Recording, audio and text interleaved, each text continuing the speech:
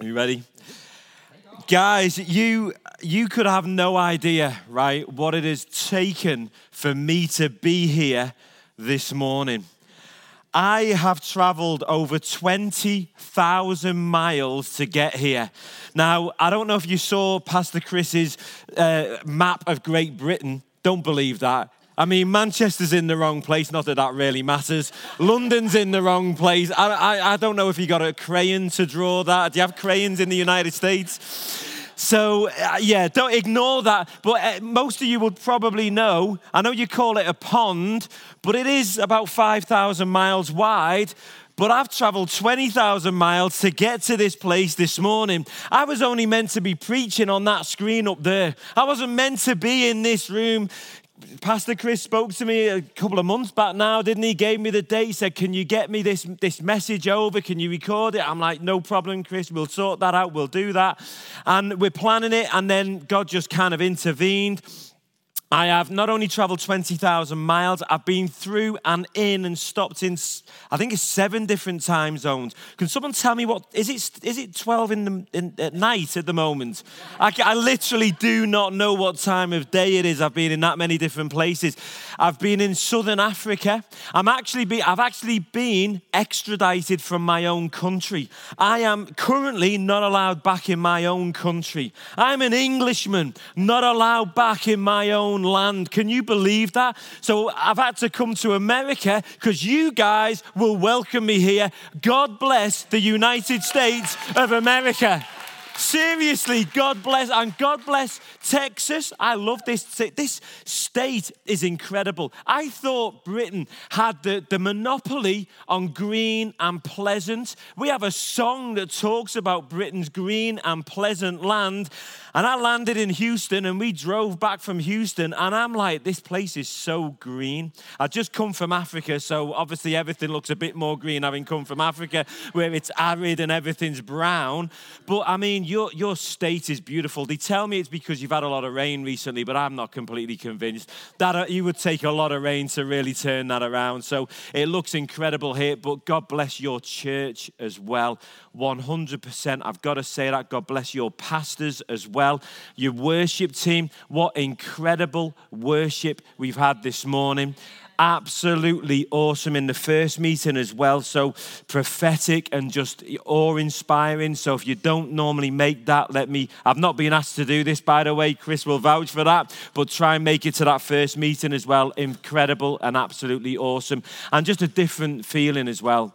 It's a different meeting. It's one where you can just rest and be with the Lord and just spend that time, that anointing time, see the Spirit move and just be a part of that. So that was awesome and incredible. You got a great church. Really, really blessed to be here. But the journey has been unbelievable. I'm not saying this joking now. I've faced demons to be here. In Africa, there was a demonic presence. I went there. I've been there for about 4 weeks now. And I went there on a family mission. It was a mission. It was a mission to my own family, though, who are actually in a country called Botswana, which is just north of Southern Africa. I've not stepped foot in South Africa in the last 20 days or 30 days or whatever. So you should know that because it would be illegal for me to be here if I have. I couldn't come here if I'd been in South Africa. And hence the amount of miles I had to travel to get here to avoid setting foot in South Africa. But anyway, that's a different story. But yeah, faced demons and demonic presences in some of the villages over there, which was really something. At one point, so I've left my wife, my beautiful wife of 22 plus years back in the United Kingdom. We've never spent more than a few days apart in our entire marriage. So to be apart this long, if I get emotional, forgive me. This is serious. You know when you say homesick, I've realized why they say homesick, because it makes you feel sick. Actually makes you feel sick. So anyway, but pray for my family. I'd really appreciate that. I've left my 5 incredible. Can we get the picture up? Thank you.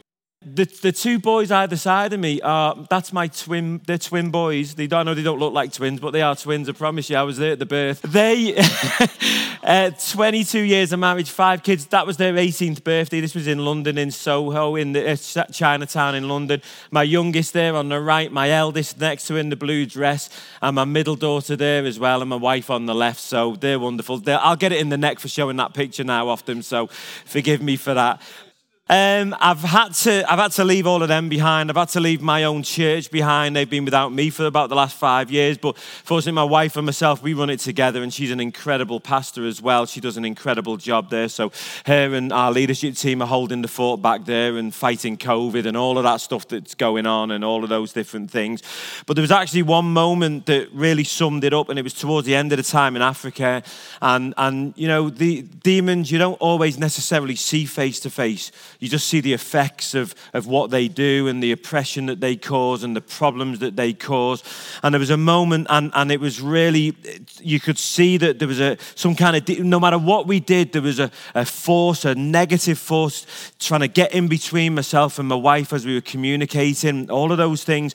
And we were on FaceTime, and it had been so difficult, and there'd been some sketchy characters coming over. I'm sat in a car that I was using at the time, and everything was just, it was all just going weird. And then all of a sudden, my wife, she was saying, "Are you still there? You're still there?" Well, this was kind of normal when you're over in Africa trying to communicate. And then eventually when she came back on, which took about half an hour later, she said, "You will not believe what just happened." She said, you're on the image on the FaceTime video. She said, and all of a sudden your face went and the screen went black. And then all of a sudden a hooded, I tell you no lie, my wife will vouch for this, a hooded image appeared. A man all in black with red, a cape on, and red inside the cape, like something you would see off some kind of demonic film. And this thing just turned and kind of looked at the camera. And we knew in that moment, I'd prayed maybe half an hour earlier, and the prayer had gone, "Lord, something's going on here, and we need an intervention from you that will step in and show us something that we could not see, that will change this and that will just fix this situation." And the minute we saw that, or the minute she saw that and relayed it to me, we knew what we were fighting with, and we knew what was going on and the influence that was going on, and we dealt with that, and we did all of those things. But I say all of this because I believe that God has brought me here this morning to share a message with you. When I think back myself and I think what I've been through to get here, to come here, and I didn't just come out of England to come here, it was a family mission as well, but God intervened right at the last minute to bring me to this place. I didn't even know when I was in Africa I was going to be coming here to speak. I still thought I was going to be videoing this message, but God intervened and brought this about. So I believe that He wants to speak to you this morning, and I'm here to serve you and to speak to you and to encourage you really in some of the things that God has done in my life. Some of you dream of greatness. And I don't mean, sometimes as a Christian, that phrase can be a little bit, whoa, hold on, greatness. We're not meant to be great. We're meant to be humble and all of that kind of stuff. But some of us dream of greatness for God, of doing something significant, that our lives may mean something, that we may be able to get to the end of our life without any regrets, knowing, like Paul said, that we ran the race, that we stayed in our lane and we did everything that God had for us. But how many of us ever fully achieve that and ever fully have that? And some of us think that it means we've got to have this incredible faith. We've got to have an incredible charisma. We've got to have some incredible gift about us. We've got to be able to play the guitar like these guys, sing like these guys, preach like Pastor Chris, and just be this awesome person that can do incredible, incredible things. But it's not that. It's more than that. It's less than that even, because those things aren't as significant. Take preaching, for example.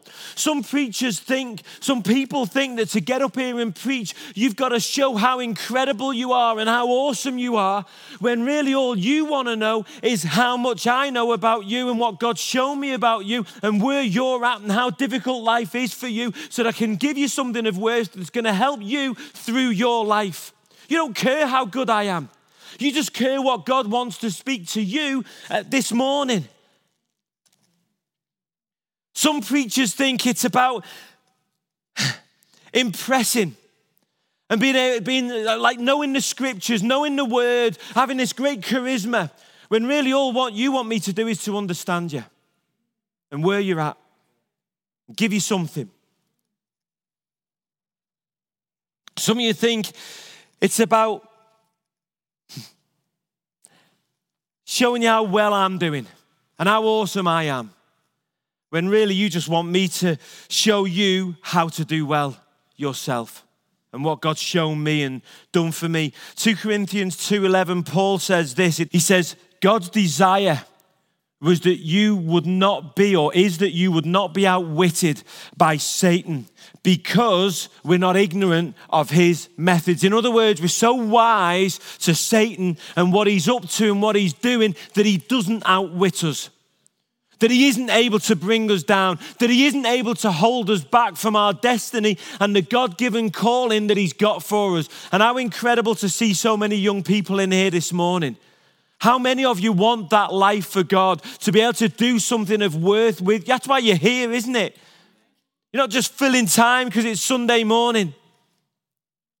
In the book of Matthew, incredible really, I was thinking about it at the men's breakfast yesterday morning. It says this in Matthew 4, verse 1. It says, then Jesus. Now this is a scripture. This is a scripture that it can be confusing, that can be difficult to understand. It says this, then Jesus was led by the Spirit into the wilderness to be tempted by the devil. That verse will mess with your theology right there. If you're a Christian, you've been a Christian for some years and you've heard all the different stuff and the things that are said. Let's just read that again. Then Jesus was led by the Spirit into the wilderness to be tempted by the devil. So God led Jesus into the wilderness to be tempted by the devil. How on earth does that make sense? What a verse, that Jesus, our Lord, could be led into being tempted by the devil, by God who doesn't tempt us. How? Why? So in this sermon, I want to show you why the problems that we face are not an indication of how well we are doing in life, in our Christian walk. I want to show you what it is, how these problems and why these problems appear and come to us. And I want to also show you what to focus on when you're going through the midst of problems, and just as importantly, what not to focus on. My life has been full of problems. I think it's probably good for you to hear a little bit about my life and who I am. Most of you probably don't know me that well. I was born in Liverpool, as we say. By the age of 4, my dad abandoned me. Never saw him since. In fact, when I finally found him in my mid-40s, I discovered he'd actually died a few years earlier. So it had always been a dream to meet him, just to find him, you know. And you kind of, speaking to some of you here, you can see, as some of you who've got English ancestry, maybe even from hundreds and hundreds of years ago, there's a feeling of wanting to know, you know, where did my ancestors come from in England? I've heard that from some of you. So, you know, I'm sure you can understand that desire to meet my dad and to know him. My mum was, and in the greatest of respect, the only way I can describe this, to be completely honest, is my mum is like one of those Disney characters that really oppresses. You know, you've got the horrible Disney character and they just oppress. If I told you some of the things that have gone on in my life through my mother, you would not believe them. You would think I was exaggerating. You would think surely that cannot be the case. Probably the worst thing that she ever did, though, and in one sense, I don't think, she wasn't necessarily being nasty or wicked when she did this, but as a small child, was to tell me that, son, there is no God. All that stuff's rubbish. There is no God. When you die, that's just it. There's nothing. As a child, that was like being told the worst kind of nightmare you could ever imagine. So I didn't grow up as a Christian, didn't grow up as a believer, kind of took on those values of my mum and I had a stepfather by this point, and it was quite an oppressive upbringing. In fact, I used to dread coming home from school. School for me was a place to be because I was away from the home environment and how bad that was. And I know maybe some of you in here might have had similar difficult childhoods. Not everyone's childhood's perfect, is it?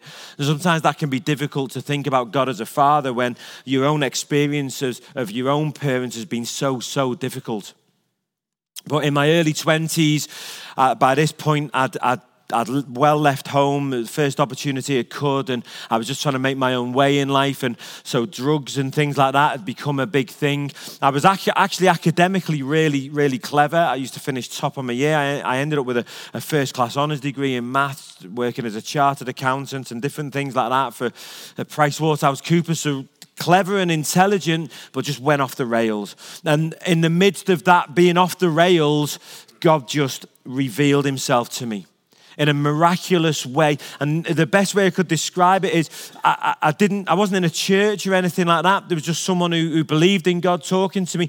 And it was as if I'd lived my whole life with a veil over my eyes, and someone, God, had just gone, there you go, son. Open your eyes and I'll show you. I'll show you what's really out there. I'll show you the things that you cannot see. I was so overwhelmed. I remember the next morning waking up thinking, oh my goodness, is this going to go? Is this suddenly not going to be there?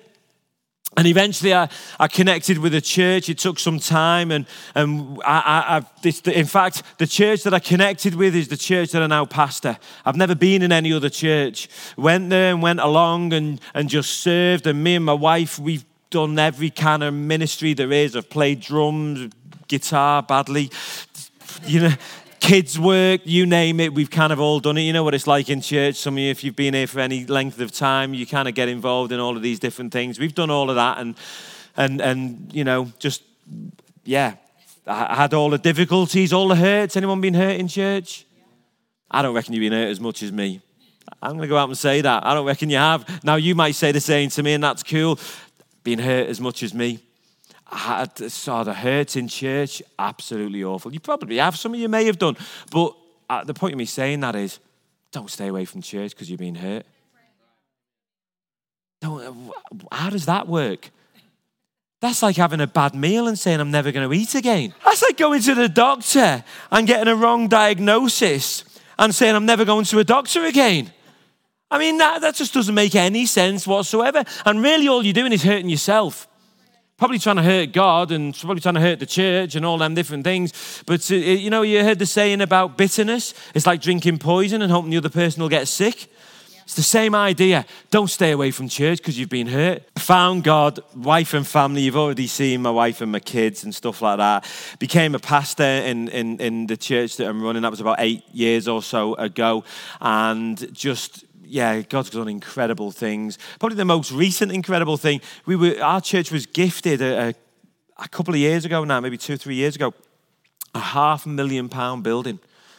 Just giving it to us. I mean, that was just incredible. We were like, wow. We've been paying thousands a month renting a theatre in the sense of it's a town where we are, but there's 250,000 people.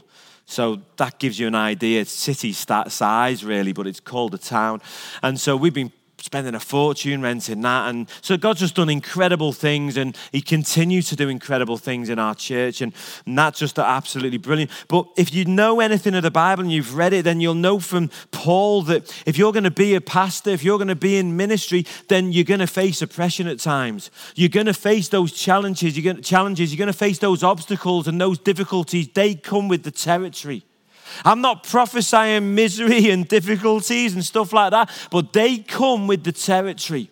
And them difficulties can be really, really hard. So, what do the problems mean? If you've got a Bible with you, turn to Romans 4, verse 8.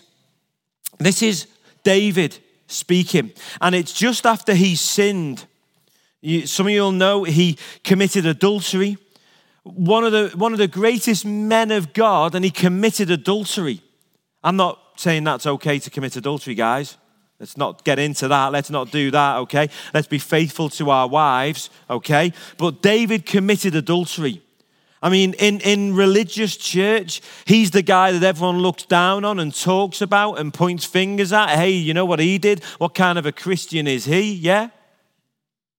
Well, Romans 4 verse 8, Paul says of him, he says, blessed is the man, and he's really quoting David from Psalm 32. And he says, blessed is the man against whom the Lord will not count his sin. So who is that man? Because it wasn't David. Though David said that, David wasn't the man who was blessed that the Lord would not count his sin, because David, if you know the story, David suffered for his sin. He paid a great and heavy price for his sin. So David, prophetically, I'm sure, and I believe he was talking about himself, but he certainly paid the price for his sin, and God punished him, God, for his sin. So who is he talking about? Who is this man that is blessed that God will not count his sin against him? Who is this person? Who are they? Where are they? Is it more than one? Who is it? He was talking about you. He was talking about you. If you would name the name of Jesus and take on the identity of Christ and be a Christian, then your sin is not counted against you. Wow. That will mess with your theology a little bit, perhaps. Your sin is not counted against you. And if you're kind of arguing in your head with that and thinking, I'm not too sure about that, I don't know whether he's right on that. Who is he talking about? What, is this just some special man somewhere? Maybe he's not even been born yet. Maybe he's been born and he's died now and he lived this incredible life. Just this one man somewhere that his sin was never counted against him, and it's just one single person. No. He's on about believers, Christians, men and women of faith who have named the name of Jesus. Our sin is not counted against us. Now, again, I know that sounds like and that sounds like dangerous teaching, that, doesn't it? That sounds like, hey, you can just go and do what you want because your sin ain't going to be counted against you. Because you don't know me, I need to clarify, that is not what I'm saying. Yeah? That is not what I'm saying. Righteousness counts. Living a godly life counts. But we don't live a godly life to be godly. We live a godly life because we're so grateful of what God's done for us that we just want to please him, and we want to do what pleases him. And a godly life, a righteous life, pleases him. We're living a godly and a righteous life not because we have to in one sense, although that sounds wrong as I'm saying it, but we're doing it because God's already made us righteous. He's already done that for us. He's made us. You are righteous. Once you name the name of Jesus, you might not be holy yet, but you are righteous.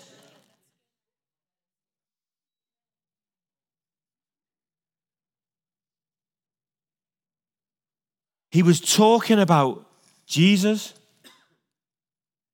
but then by association, he's talking about you and me. Because if you've named the name of Jesus, if you've become a Christian, then you are fully associated with Christ. So all the benefits, all of those things are yours. They're yours and mine to take a hold of. And Jesus was led into the wilderness to be tempted. He was led there to be tempted. The perfect, sinless Jesus was taken into the wilderness to be tempted. It's the great, great promise. Jesus overcame Satan. He overcame the enemy. He paid the price so that we don't have to. We can actually live in that victory. And what an incredible price he paid. It wasn't just in the wilderness, was it? It was his whole ministry. It was the things that people were saying about him, the names that they called him, and ultimately what he did at the end when he suffered and he was beaten and he was bruised and eventually he was crucified. He paid the price for us. So if my sins are not all forgiven and I'm paying the price for my sins, then I'm being punished, and what Jesus did was a waste of time and it means nothing. And the Bible's a lie. The Bible is a lie. Well, I don't believe that. 100% I don't believe that. I believe that all my sins are forgiven. And if God counts one single sin against me or against you, then his word isn't true. His word isn't true. Just one single sin. So why are we living as if it is? Because we've been lied to. Because we've been lied to. Psalm 27 verse 10, David said this. He said, "For my father and my mother have forsaken me." It's quite a meaningful verse, that, for me. "But the Lord will take me in." The Lord, you are his and he is yours. So,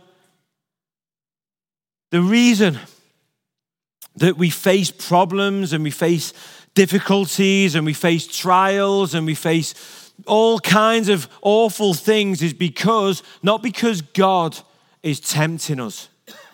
When it said that God, the Spirit, led Jesus into the wilderness to be tempted, it was to be tempted by the devil, not to be tempted by God.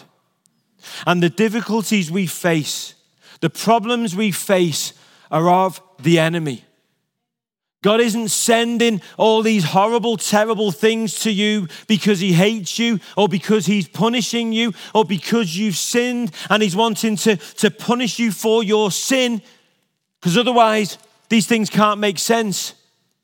But actually, Satan is taking advantage of the fall and the situation that we found ourselves in, and he is tempting you, and he is causing all of these problems, but God's going to make it right, and we'll get to that in a minute. So how and why? I said I'd tell you how and why. If you turn to Psalm 43, listen to this. I love this. "Vindicate me, O God, and defend my cause against an ungodly people." Who's accusing you? Who is it that's accusing you? Where do the accusations come from? Do you know what the word Satan actually means? The accuser. That's his primary purpose here on earth, or his primary thing that he does is to accuse you, the brethren, the brothers and sisters of Christ. His focus, his goal is to accuse us against an ungodly people. "From the deceitful and unjust man, deliver me." Deliver me. You know that vindicate me? What it means is it means for God to go into your defense like a barrister, like an attorney, to stand there and defend your cause and who you are. Against who? Against the accuser. Against Satan. "For you are the God in whom I take refuge. Why have you rejected me? Why do I go about mourning? Because of the oppression of the enemy." Why? Because of the oppression of the enemy. God is not oppressing you. It is Satan. If you're feeling oppression, if you're going through oppression, it is not God. It is not because of the things you've done or any of those things. It is Satan doing it, taking advantage of situations. It is never God doing this. But it goes on, and David says this: "Send out your light and your truth." Think about that for a moment. Your light and your truth. It is the truth that will set you free. It is the truth that will set you free. "Let them lead me. Let them bring me to your holy hill and to your dwelling. Then I will go to your altar to the altar of God, to God my exceeding joy, and I will praise you, O God." Life is not happening to you. It is happening for you. It is not happening to you. It is happening for you. Because for the Christian, all of these things will be turned around for the good of those who are called according to the name of Christ. Amen?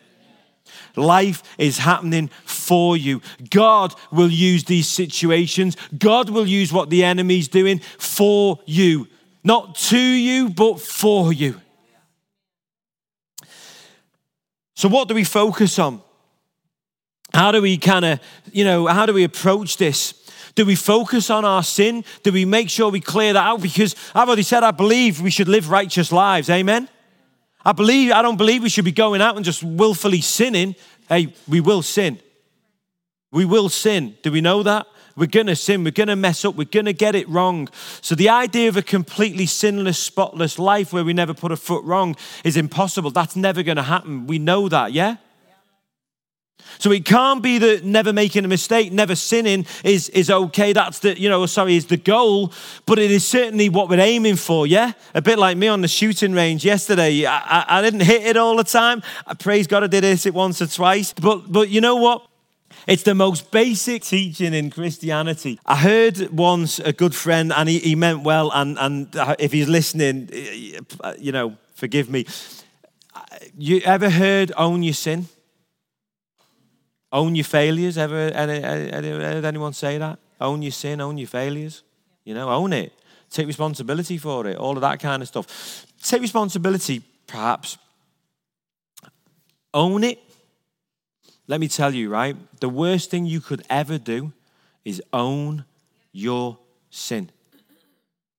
Own your failures. What's that going to get you? If you own your sin, if you own your failures, if you own all those terrible characteristics that you have, well, I'm just this and I'm just that. Anyone said that? Well, I'm just this and I'm just that. You're speaking it out. You're confessing it. I think it's already been said. I've heard it already said this morning. The worst person is ourselves. We're the ones that prophesy the most negative things over our lives. We're the ones that are doing it. And absolutely we are. Do not own your sin. When you fail, when you mess up, when you sin, when you do wrong, don't own it. Own Christ.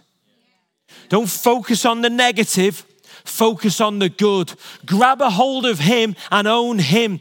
Let him and what he says about you be yours. Let it be you. Let it be yours. Let it be who you are. Own him, because when you own him,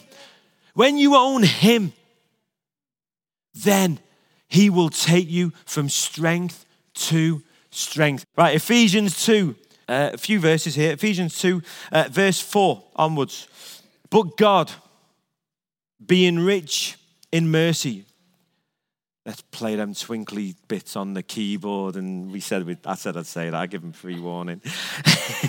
I just love saying that. Can we play them twinkly bits? Don't you love them twinkly bits on the keyboard? It just, it brings that anointing in, doesn't it? You know what I mean? It doesn't sound the same without the twinkly bits playing. We can't feel like we kind of need them for this bit, But God, I'm trying to hold off for them twinkly bits to start. Hint, hint. Being of the great... Come on, get a grip. Take a moment. Right. But God, being rich in mercy, because of the great love with which he loved us, even when we were dead in our trespasses, made us alive together with Christ. Listen to that. Even when we were dead in our trespasses. Not when we'd reached perfection, not when we'd conquered sin, not when we'd suddenly become good and great and all of those things, but actually when we were dead in our trespasses. He made us alive together with Christ. By grace you have been saved. It is by grace, not by works. And raised us up with him. And seated us with him. We're sat down. Christ right now, he's sat down. He's not up there working, having to do loads of things and stuff like that. He is sat down. He's just sat there. And it says, he seats us, he raises us up to sit there. Maybe not quite at his right hand, perhaps, but you get the idea. We're sat there with him. You know that place of being sat? Kind of feels like I'm done now, you know what I mean? It's like, sermon's done, I'm relaxed, it's finished, isn't it? In the heavenly places in Christ Jesus. So that in the coming ages, he might show the immeasurable riches of his grace in kindness towards us in Christ Jesus. You see, this is why all of this makes sense, because this is why we can have all of our sins forgiven, because what God's doing through that is he's showing his immeasurable grace. He's using you to demonstrate his great love. For by grace you've been saved through faith, and this is not your own doing, it is the gift of God, not as a result of works, so that no one may boast, for we are his workmanship. Wow. You are his workmanship. You're his workmanship. You ever gone and seen someone who's crafted something with wood and it just looks incredible? And you're in awe of it. You're like, wow, what a piece of work that is. That looks awesome. That's you. And God's done that. Hebrews 10:12, Jesus sat down because the job was finished. Amen. Amen. Thanks very much for your time, guys.